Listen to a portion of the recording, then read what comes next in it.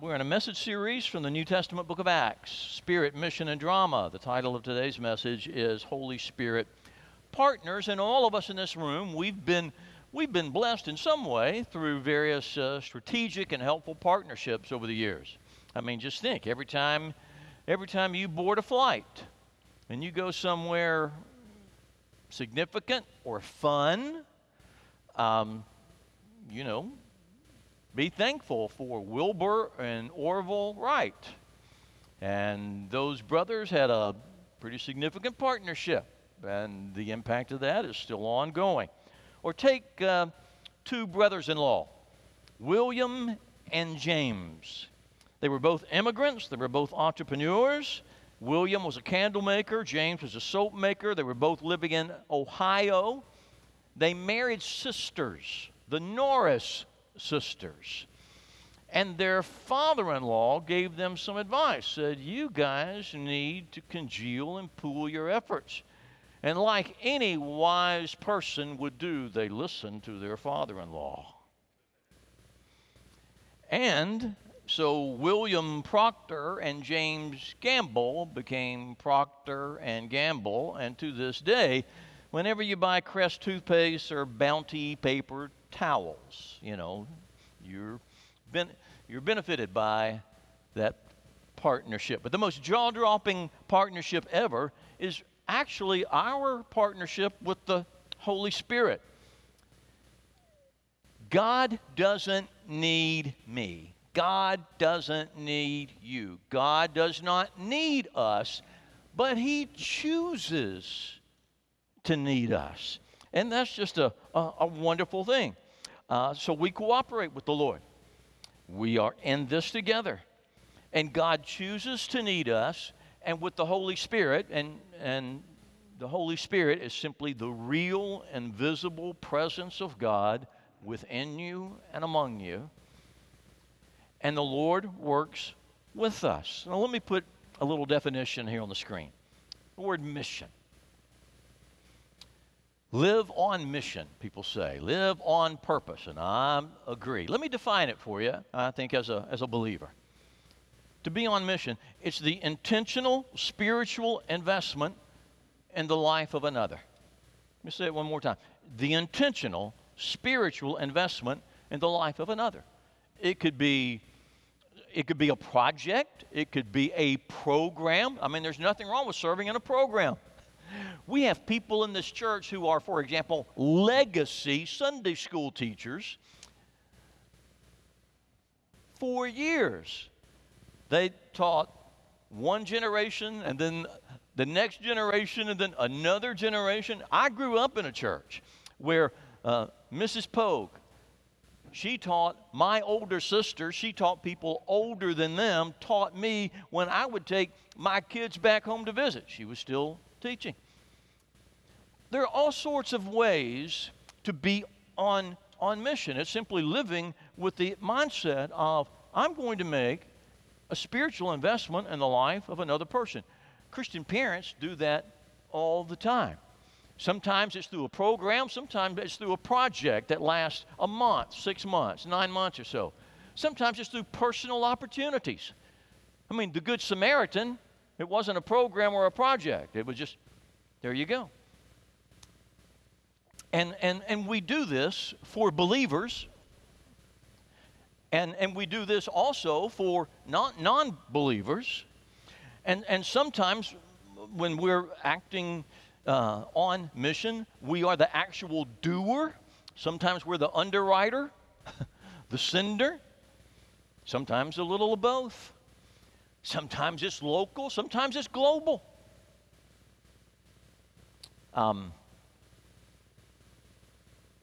For most of us in this room,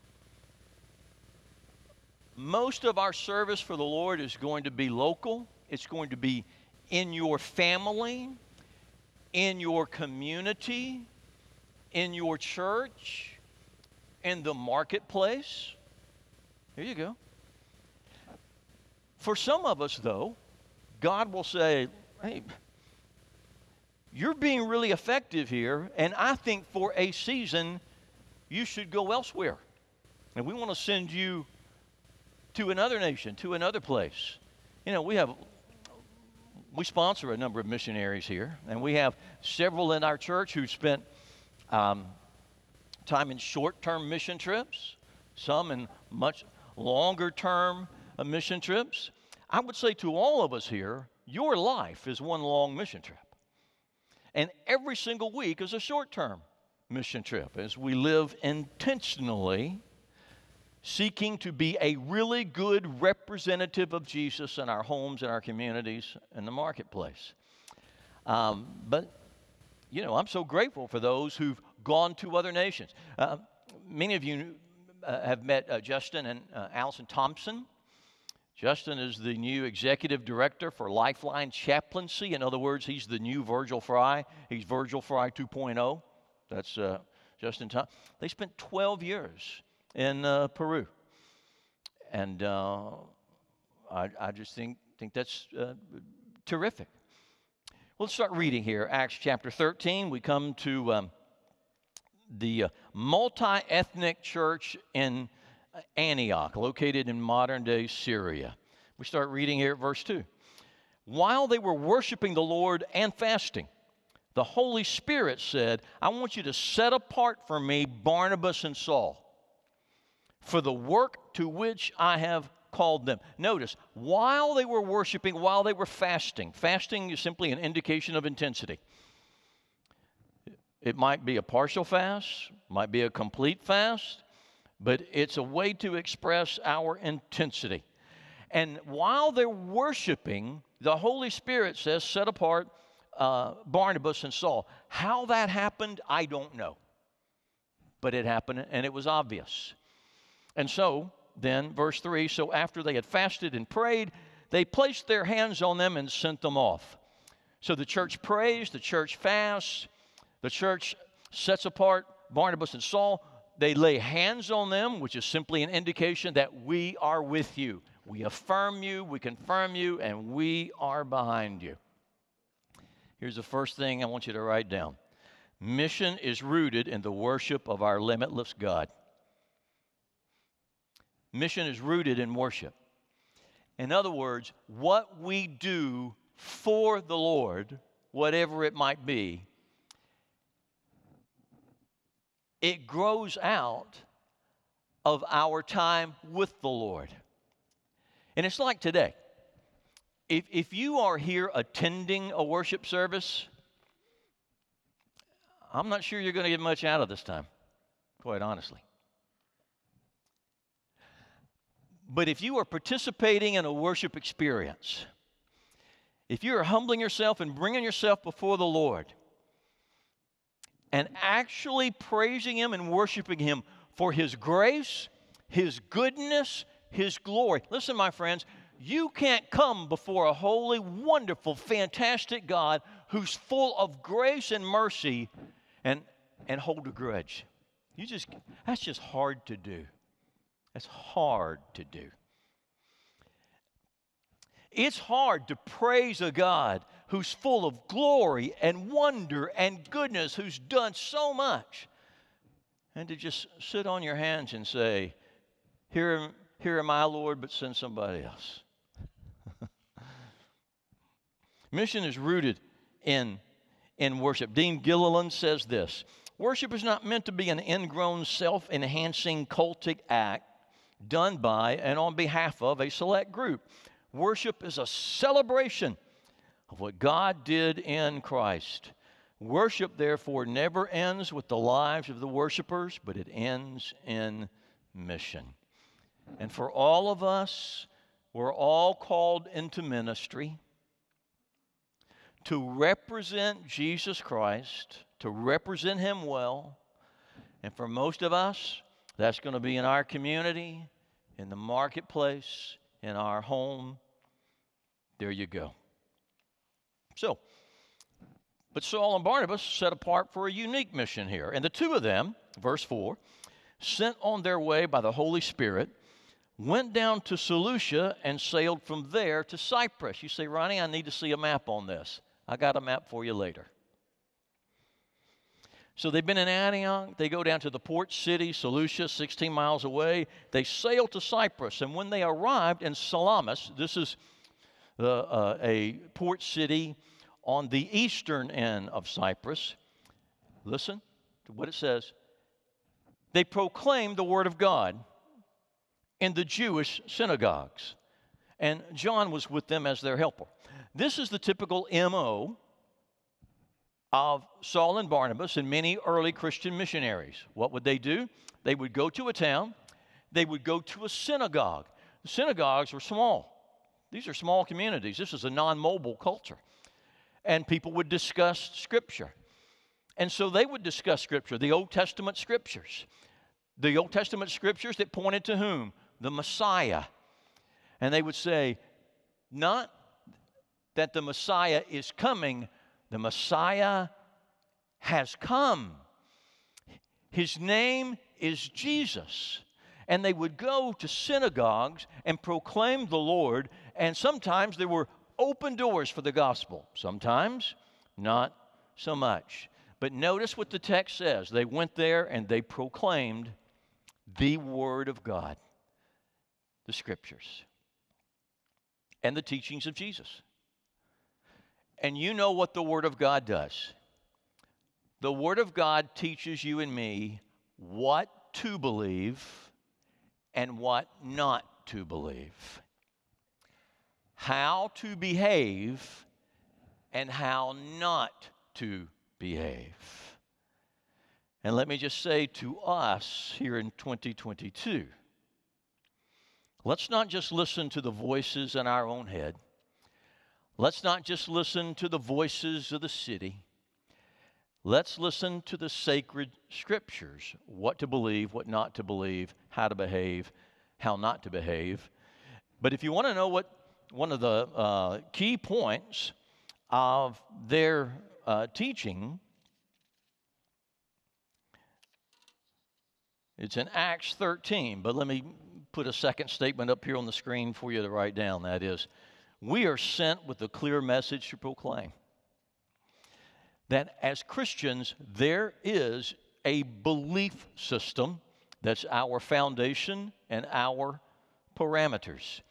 And here's the heart of what Saul and Barnabas were preaching and teaching from Acts 13. Now, when David had served God's purpose in his own generation, he fell asleep. He was buried with his ancestors, and his body decayed. But the one whom God raised from the dead did not see decay. You see what he's doing right there in the synagogue? David is everybody's hero. He points to David, but he said, David died. David's body decayed. But there is one whose body did not see decay. And who is that one? Verse 38. Therefore, my friends, I want you to know that through Jesus, the forgiveness of sins is proclaimed to you. May I stop right there? I don't know of a more beautiful statement in the Bible than that. Unless it's the next statement. And through Jesus, everyone who believes is set free from every sin. From every sin. Notice this. Don't overlook this next line. A justification you were not able to obtain under the law of Moses. Interesting phrase. Do you remember that under the law of Moses, there were certain sins that were capital sins? You were stoned for those.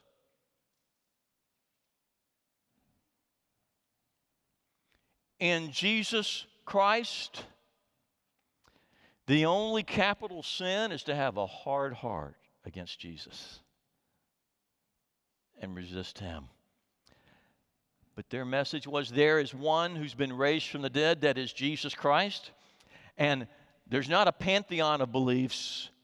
There is a belief in Christ, and it's through Him. Everyone who believes in Christ is set free from every sin. In other words, he's preaching not a philosophy, but history.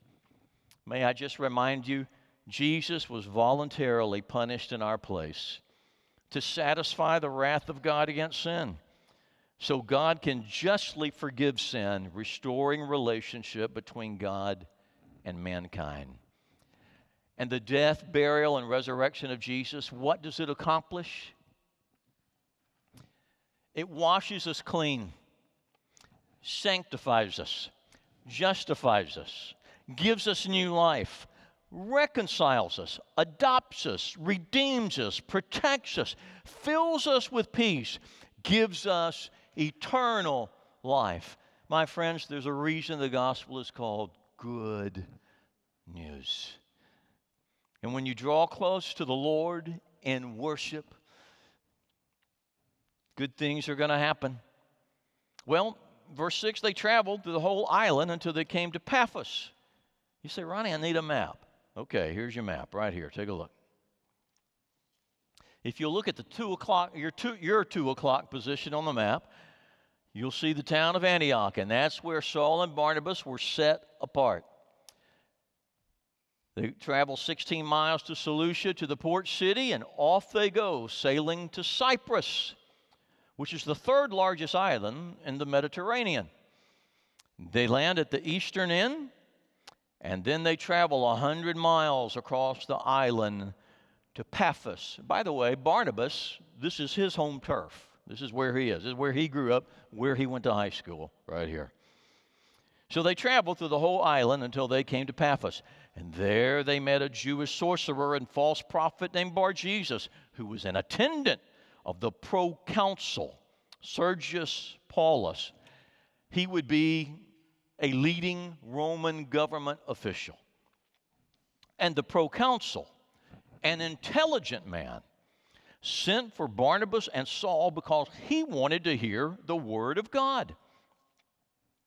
But Elymas, the sorcerer, for that is what his name means, he opposed them, and he tried to turn the proconsul from the faith. And then Saul, who's also called Paul, Saul was his Hebrew name, Paul his Gentile name, filled with the Holy Spirit, he looked straight at Elymas and he said, "You are a child of the devil. You are an enemy of everything that is right. You are full of all kinds of deceit and trickery, and will you never stop perverting the right ways of the Lord?" Now, I'm about to say something. It could be probably misconstrued. I'm going to ask that you trust my heart. You don't need to be the kind of person who goes around looking for a fight. But you don't need to run from one either when it's appropriate to defend the gospel. Saul did not try to pick a fight with Elymas the sorcerer. But when that sorcerer tried to prevent the proconsul from coming to real faith in real Jesus, Saul engaged him. And now the hand of the Lord is against you. And you're going to be blind for a time, not even able to see the light of the sun. And immediately mist and darkness came over him, and he groped about, seeking someone to lead him by the hand. This sorcerer, and by the way, real powers, there is an underworld, there is a demonic world.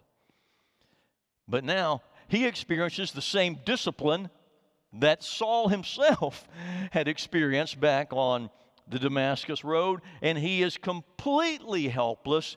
But God's purpose in this was to do what? Wake him up, arouse his faith, so that he might turn to the Lord. Did he?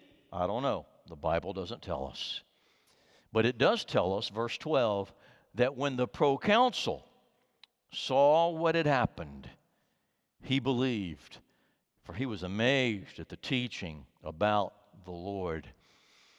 And the greatest work, it's not the blindness of the sorcerer, The greatest demonstration of God's power is the resurrection of Jesus Christ.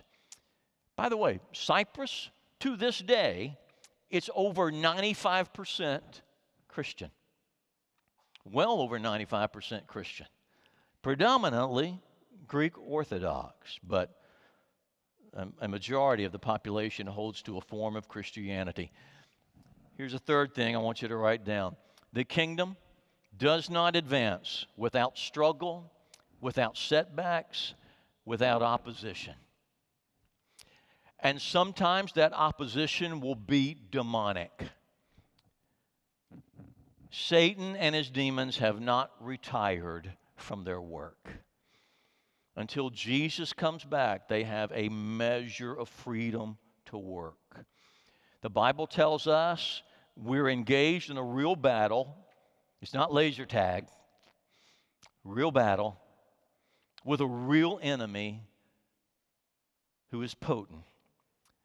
And that's one of the reasons we're taught to put on the whole armor of God and to pray, deliver us from evil. It is fun to be on mission for the Lord. To every week think, I get to represent Jesus. You get to represent Jesus in a home, in a marketplace, wherever you might be. And you want to make a difference. And there's so much fulfillment there. But don't be shocked. Don't be disillusioned that there will be times of opposition and difficulty and disappointment and struggle. That's just part of the nature of the assignment. There will be some wonderful open doors, and at times there will be closed doors. It's not always going to be easy, but persevere. Don't grow weary in doing good, for in due time you'll reap a good harvest if you don't grow weary. And gang, we have to make this internal decision because it will not be automatic to where I'm going to have some grit here. I'm going to persevere and see this through. I'm not going to let this get the best of me. And there will be times when you will think you are surrounded by something incredibly difficult. But God, my friends, has surrounded whatever you think is surrounding you. And no, you'll not be cushioned, but you will be kept. And even in that difficulty, even in that time of adversity, just sort of remind yourself that whatever you think is trying to defeat you, God in His greatness can use it to develop you, to develop the muscle tone of our faith so that we have a tough faith, resilient faith, a gritty faith. All right, here's the fourth thing I want you to write down. We are junior partners with the Holy Spirit, and He will do even more than we can ask or imagine. I'm going to close this message in sort of a little different way. I'm going to ask you not to believe something.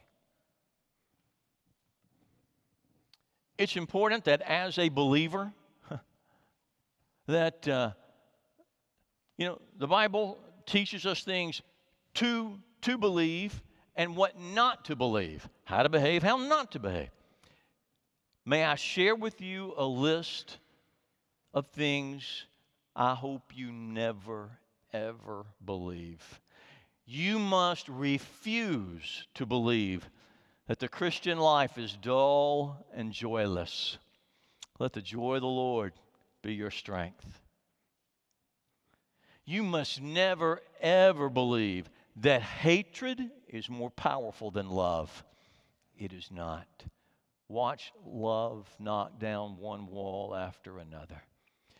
You must never, ever believe that evil will triumph over good. It might win a skirmish. It's not going to overcome. You must never, ever believe that your service, your mission, your ministry, The good you do in Jesus' name is in vain. You must never believe that. You're not crazy for trying to make a difference for the Lord. And you must never, ever believe that God will forsake you or abandon you. He never will. And you must never, ever believe that death is the end. For the Christian, your death will be the crowning moment of your life when you take hold of the life that's truly life. God bless you, everybody. We get to be partners with the Holy Spirit, representing Jesus, sometimes in a public way, in a private way, sometimes in a big way, sometimes in a small way, but you're making a difference. Let your beliefs be clear. Don't be shocked when something is difficult or you have opposition or you have a season of awkwardness. It happens. Have grit. Push through. And believe that God is with you. Expect God to be at work.